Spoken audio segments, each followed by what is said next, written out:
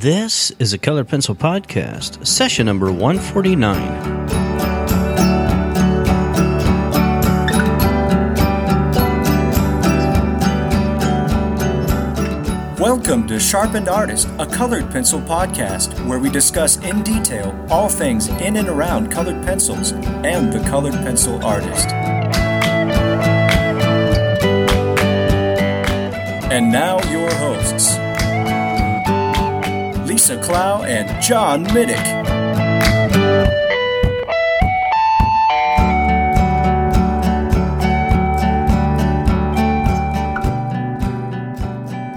Hello, my name is John Middick of SharpenedArtist.com, and I'm joined as usual by Lisa Clow of Lockery Fine Art. Lisa, how are you today? I'm great. How are you doing? As usual, I am never better.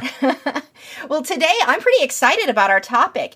John just moved into his own art studio where he's teaching, and we're going to talk a bit about that today. This is so brand new to me. I mean, it's only been, let me look here, about 2 weeks, I guess, since my last day from my 20-year career, my last day at Macy's Corporate Services, and my department just went away. They outsourced the particular department that I was in, and so I was told, you can go out to pasture now. So that's what I did, and it's kind of interesting. This is a big change from what you were doing, because your job before was numbers and data and exactly. Opposite of today. Yeah, I worked as my last role there. I've had several in IT, but my last one was a senior risk data developer. Throughout my career at Macy's working in IT, I'd managed teams in the past, and as an IT manager, systems administrator, did some support, did system support at one time, done a lot of different roles, some project management type stuff, and then in this final role for about the past 5 to 12 years, depending on how you reckon it, did data development. So this is a huge change, and I've been doing art now by it, on its own as my primary thing, as my day job, and it's different. It is so different. Well, when you decided to get a studio, because that's a big step all in its own, when you decided, what were you looking for in a studio? I wanted something where I would have adequate space. I would have more space than I did in my house. And I was outgrowing where I was in my house. And so I needed something where I knew I had enough room to move around and be able to record videos because of my online academy.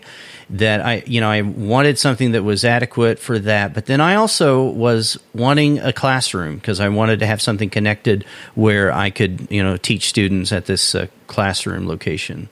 And so what I was doing is I was on my way back home from my commute at work, and it was a few, maybe like 2 weeks after. Maybe it was you know what? It was the week of, now that I think about it, it was the week that I was told, guess what? You're getting laid off. That I was driving through Milford, Ohio. That's on my way back home, and to work and back home. And I saw a sign by an old building that I really loved, and it said "room for rent."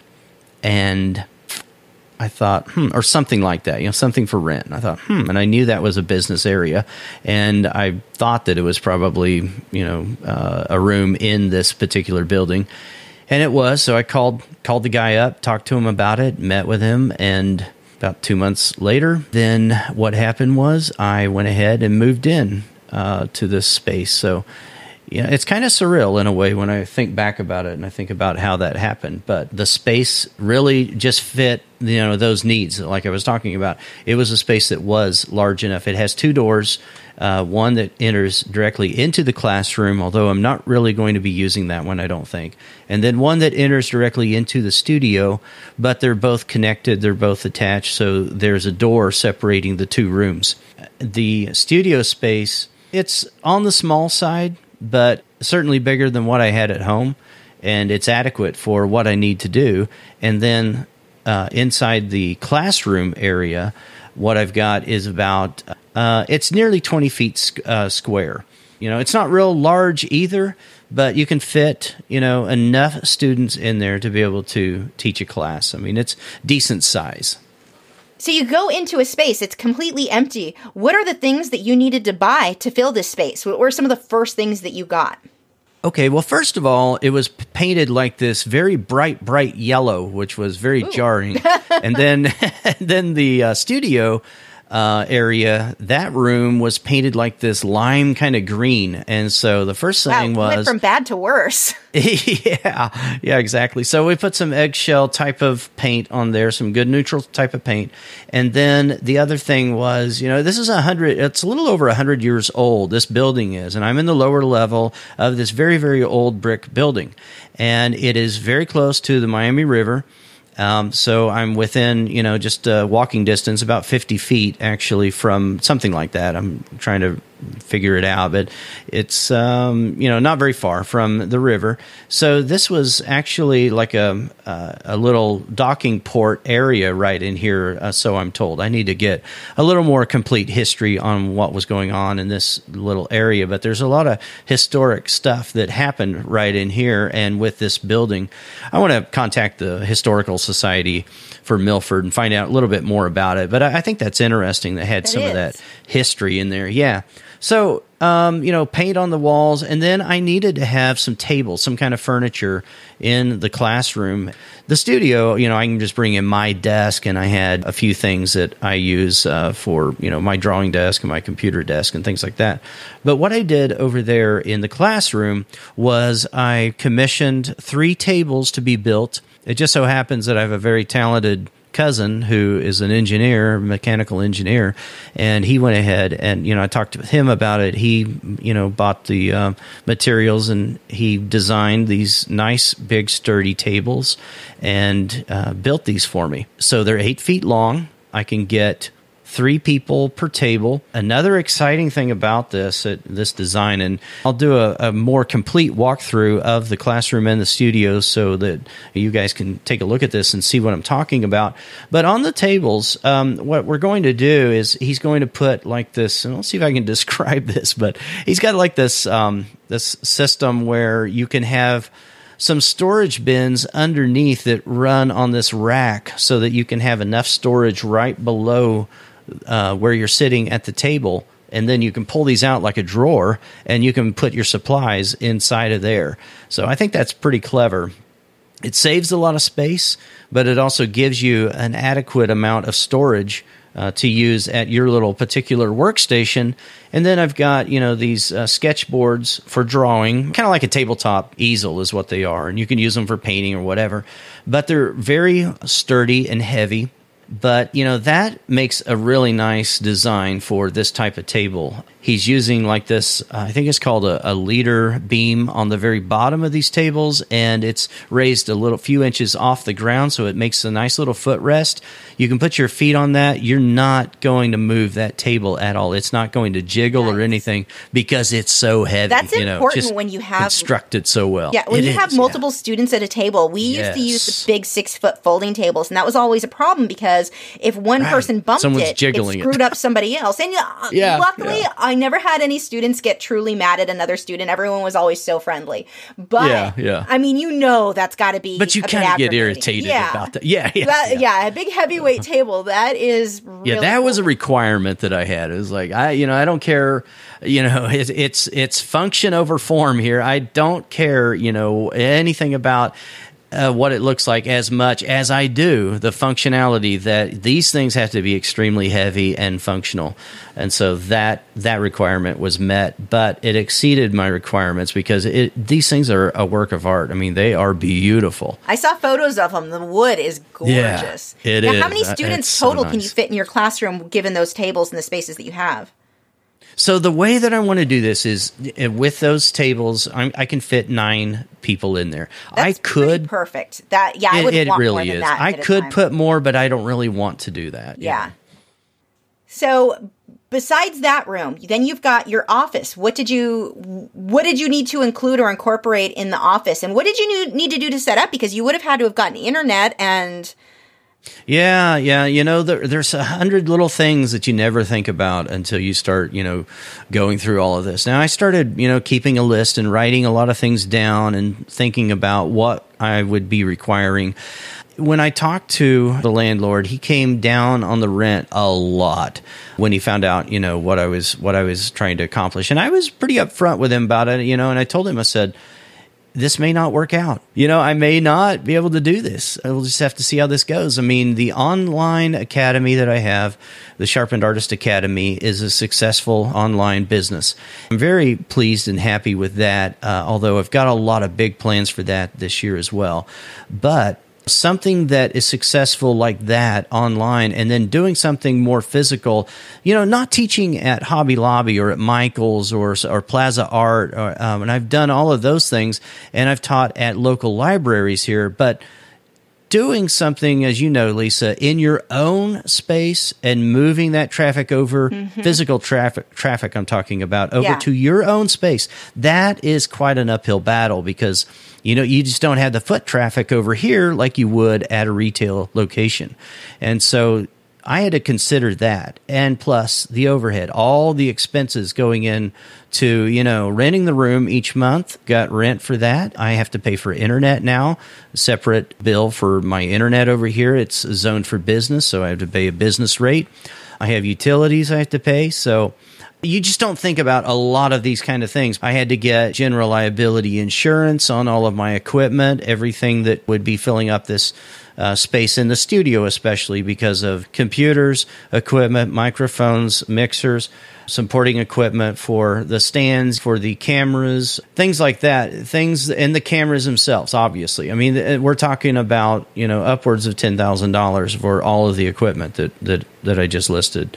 Scanners and some other things. So I don't feel as threatened now. At first I was like, wow, I need to put bars on the windows or something.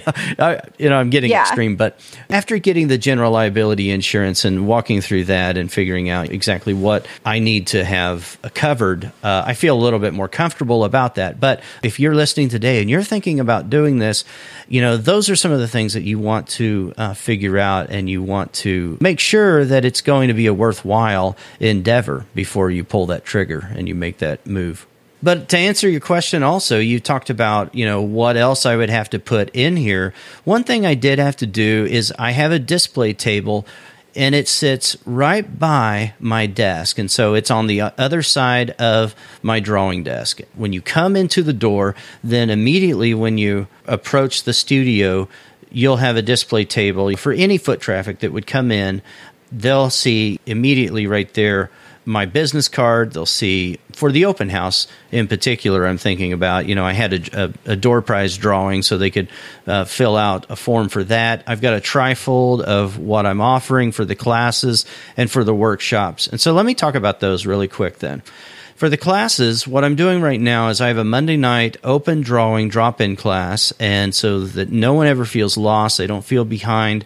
They can work on their own projects and bring their own art materials and supplies from home. I'll offer instruction if they want that. Otherwise, I'll leave them alone and they can work on their own thing at their own pace. And then Thursday night, we'll have more structured types of programs that we'll have set up. And with those, I'll have handouts, and I'll have a drawing board in there, an easel where we can go over certain things, and we'll be teaching a particular curriculum each time. And so that is all part of the calendar, and I'll be keeping that calendar updated on what we're going to be covering so people will know before coming to class. Another thing I'm really excited about is the grand opening is in April. So anyone coming to any of these classes in the month of April, including a workshop, they'll get half off. So the price will be slashed in half. That's kind of exciting. And the other cool thing about it is I've got a rewards card. I know, as cheesy as that sounds, it's kind of fun, though. It's kind of exciting because I don't know about you, but I love rewards cards, like at the coffee shop. I just like that. It just makes it kind of fun. So every fourth class, after you finish your fourth class or workshop, then you'll get a free one after that. So I think that's kind of fun. That is fun. So what is your schedule besides that? I mean, now that you're working on your own, how is this all coming together for you? When you wake up, what time are you waking up, and where are you going every day to the studio, or what are you? I'm going every day, and I have not allowed myself to sleep in, not even one day yet. Well, except for Saturday, but let me think. Yeah, just a couple of Saturdays, and usually that's even kind of rare for me. I usually don't even sleep in on Saturday.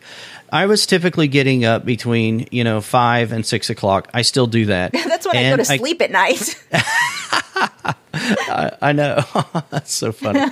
So yeah, I still do that. I get up, I make breakfast for my girls before they go off to school, and I come down here to the studio and I start working, and I have to script out everything. I have to write down everything I'm going to do, everything that I'm deciding I'm going to do. I plan my day. Now, I have to admit, in that first week, which was a couple of weeks ago now, I got a little lax about things, and I thought, okay, I need to go, I need to go to Walmart, or I need to go to Target, and I got to go grab this thing right now, or I got to go to IKEA and get this particular piece of furniture. That'll be quick and easy, and I can get that and put it together. And I allowed myself just to leave in the middle of the day and go do that. Well, you know what that does is it throws your whole day out of whack, and all those things that you had planned and scheduled, now you put them off until the evening. When a typical day, when I was working my day job before, I would say, okay, for my art business in the evening, what I need to do tonight is I need to go to Target or whatever, that is an example. But, I didn't protect my time is what I'm getting at in the beginning about a couple of weeks ago. So I've gotten a little bit more rigid about that. And I just said, okay, no, I'm not going to do that. Now, I got to tell you, it does help being in a separate location when this is your primary job. For me, that helps, because now I can protect my time, because I'm not at home, or I'm not just, available at the whim of, whoever or whatever, and I can say no. And even if it's telling myself no, I'm here. I'm going to work on what I said I was going to work on when I said I was going to do it, and this is what I'm going to do. I'm going to stick to that schedule. A lot of cities have studio spaces for artists where it's essentially a tiny room. I mean, you're working in a closet, but it's a closet that's away from your home, and a lot of people need that in order to get work done. They have to go somewhere else, or they don't get it done. But the environment looked really neat because you can walk through, and in different rooms, you've got different artists working on different projects, and it does create a really cool atmosphere. So they have that in Cincinnati even. Yeah, you're exactly right. It's called Essex Studio here in Cincinnati. But yeah, a lot of cities do have that. Yeah, I think it's a great idea, because not everybody can work from home. Not everybody's going to be happy working from home. So if an artist, some don't want to. Yeah, I've heard that complaint from artists where they thought, I love art, but I'd be too lonely. I don't want to sit at home all day and work like that. Now, me, I love that. But I get where someone wouldn't. And these locations, I think, are so awesome. I mean, obviously, you're not going to have everybody starting a studio as you're doing, but you have some less expensive options. There's smaller options. You're not going to teach out of them, but it gets you out of the house. It does create a new workspace for you. So I always thought those were really neat. Yeah, and I'm glad you mentioned that, because that does, and if you're listening today, that is another option to you. If you're thinking about doing something like that, then that may be a dipping the toe in the water kind of move for you to see what you would think about doing something like that. And that may be an ideal space for you. For me, this is ideal because I'm working still in a solitary way, which I enjoy, I love. And I don't have neighbors just right on top of me, that I'm worried about. And I had that whenever I was in my day job. I kind of had, people around me, which is fine. This is a different type of experience for me, but it's one that I really, really enjoy. It's the thing that I enjoyed about, my evening and weekend job doing art. I enjoyed having just that solitary time, just working on my own thing. Now I have that all the time. Yeah, definitely. Anytime you're going from a regular work, what is the word I'm looking for? Wow. Words just left my brain completely. Like all of them. All the words are gone now. Wow. A very structured. That's the word I'm looking for. Yeah. From having something that's very structured, you have deadlines and you have all of that. When you don't, I had a real problem with that when I went full time as an artist. the amount of time I wasted, and I really wish someone would have warned me about that. I mean, this is really before the internet was a big thing. You didn't have a lot of people giving you advice or anything. I mean, trying to get any advice from other artists back then, anyone you talked to acted like everything was a big secret. Don't tell people your secrets. It was terrible the way artists behaved back then. And this is back like late 90s, right around there. Late 90s, early 2000s. Like way early 2000s. But now with the internet, I think everyone's gotten much more open and used to, like, there are no secrets. We're sharing everything with everyone. Right. But back then, there was nobody to tell you that. And I didn't realize how out of control that could get, where you're just like, oh, I'm going to paint when I'm in the mood. I'm going to do this when I'm in the mood. And it's like having a schedule, even if you're still working a day job. You're still, and if you've got kids, that's that much more. You've got to have a schedule. If you are not sticking to a schedule, you don't get work done. You're exactly right. I underestimated how much time things would take. I thought, oh, if I didn't have the day job, I would have all this time. I used to think the same thing. But it's not true. I mean, you still can fall in the same trap of thinking that you just have so much time, and that you don't have to be structured. And what I learned, and I hope I've learned that just in that first week. I haven't allowed myself to slip back into that. So, hopefully I'll the biggest stick thing, with this. If I could tell myself, I did learn that. If I could tell myself one thing from back then, would be get rid of the stupid TV. Because you'll turn it on like, oh, okay, I just want to listen to something talk. I'll listen to it while I'm working. But how many times did I sit down and like, oh, I'm kind of interested in this show, so I'm going to spend an hour doing nothing. Like, I could see me probably doing something like I don't have a TV down here, but and I haven't started watching Netflix down here. I could do that. Thanks for that idea, Lisa. No, well, now I have a TV in my studio, a little one, but I only play movies that I've already seen a million times, like Harry Potter, because I like the atmosphere. You're not having to use your eyes. Yeah, I'm not sitting there watching it. It's actually behind me. You're just listening to it. Right. So that has worked out okay. But yeah, when I was young, when I first started, the amount of time I wasted every day watching TV, and it's kind of depressing because it's like, what did it get me? Nothing. There was no benefit in it. Yeah, I just tell Alexa now to play me something. Yeah. Oh, she thinks I'm talking to her. But anyway. And that's, that works out just nice. You just sit there and work on, I got a couple of commissions that are keeping me busy right now. And, I just need to remember what I learned that first week, that I have to protect this time. I think that's a good lesson for anybody. Yeah.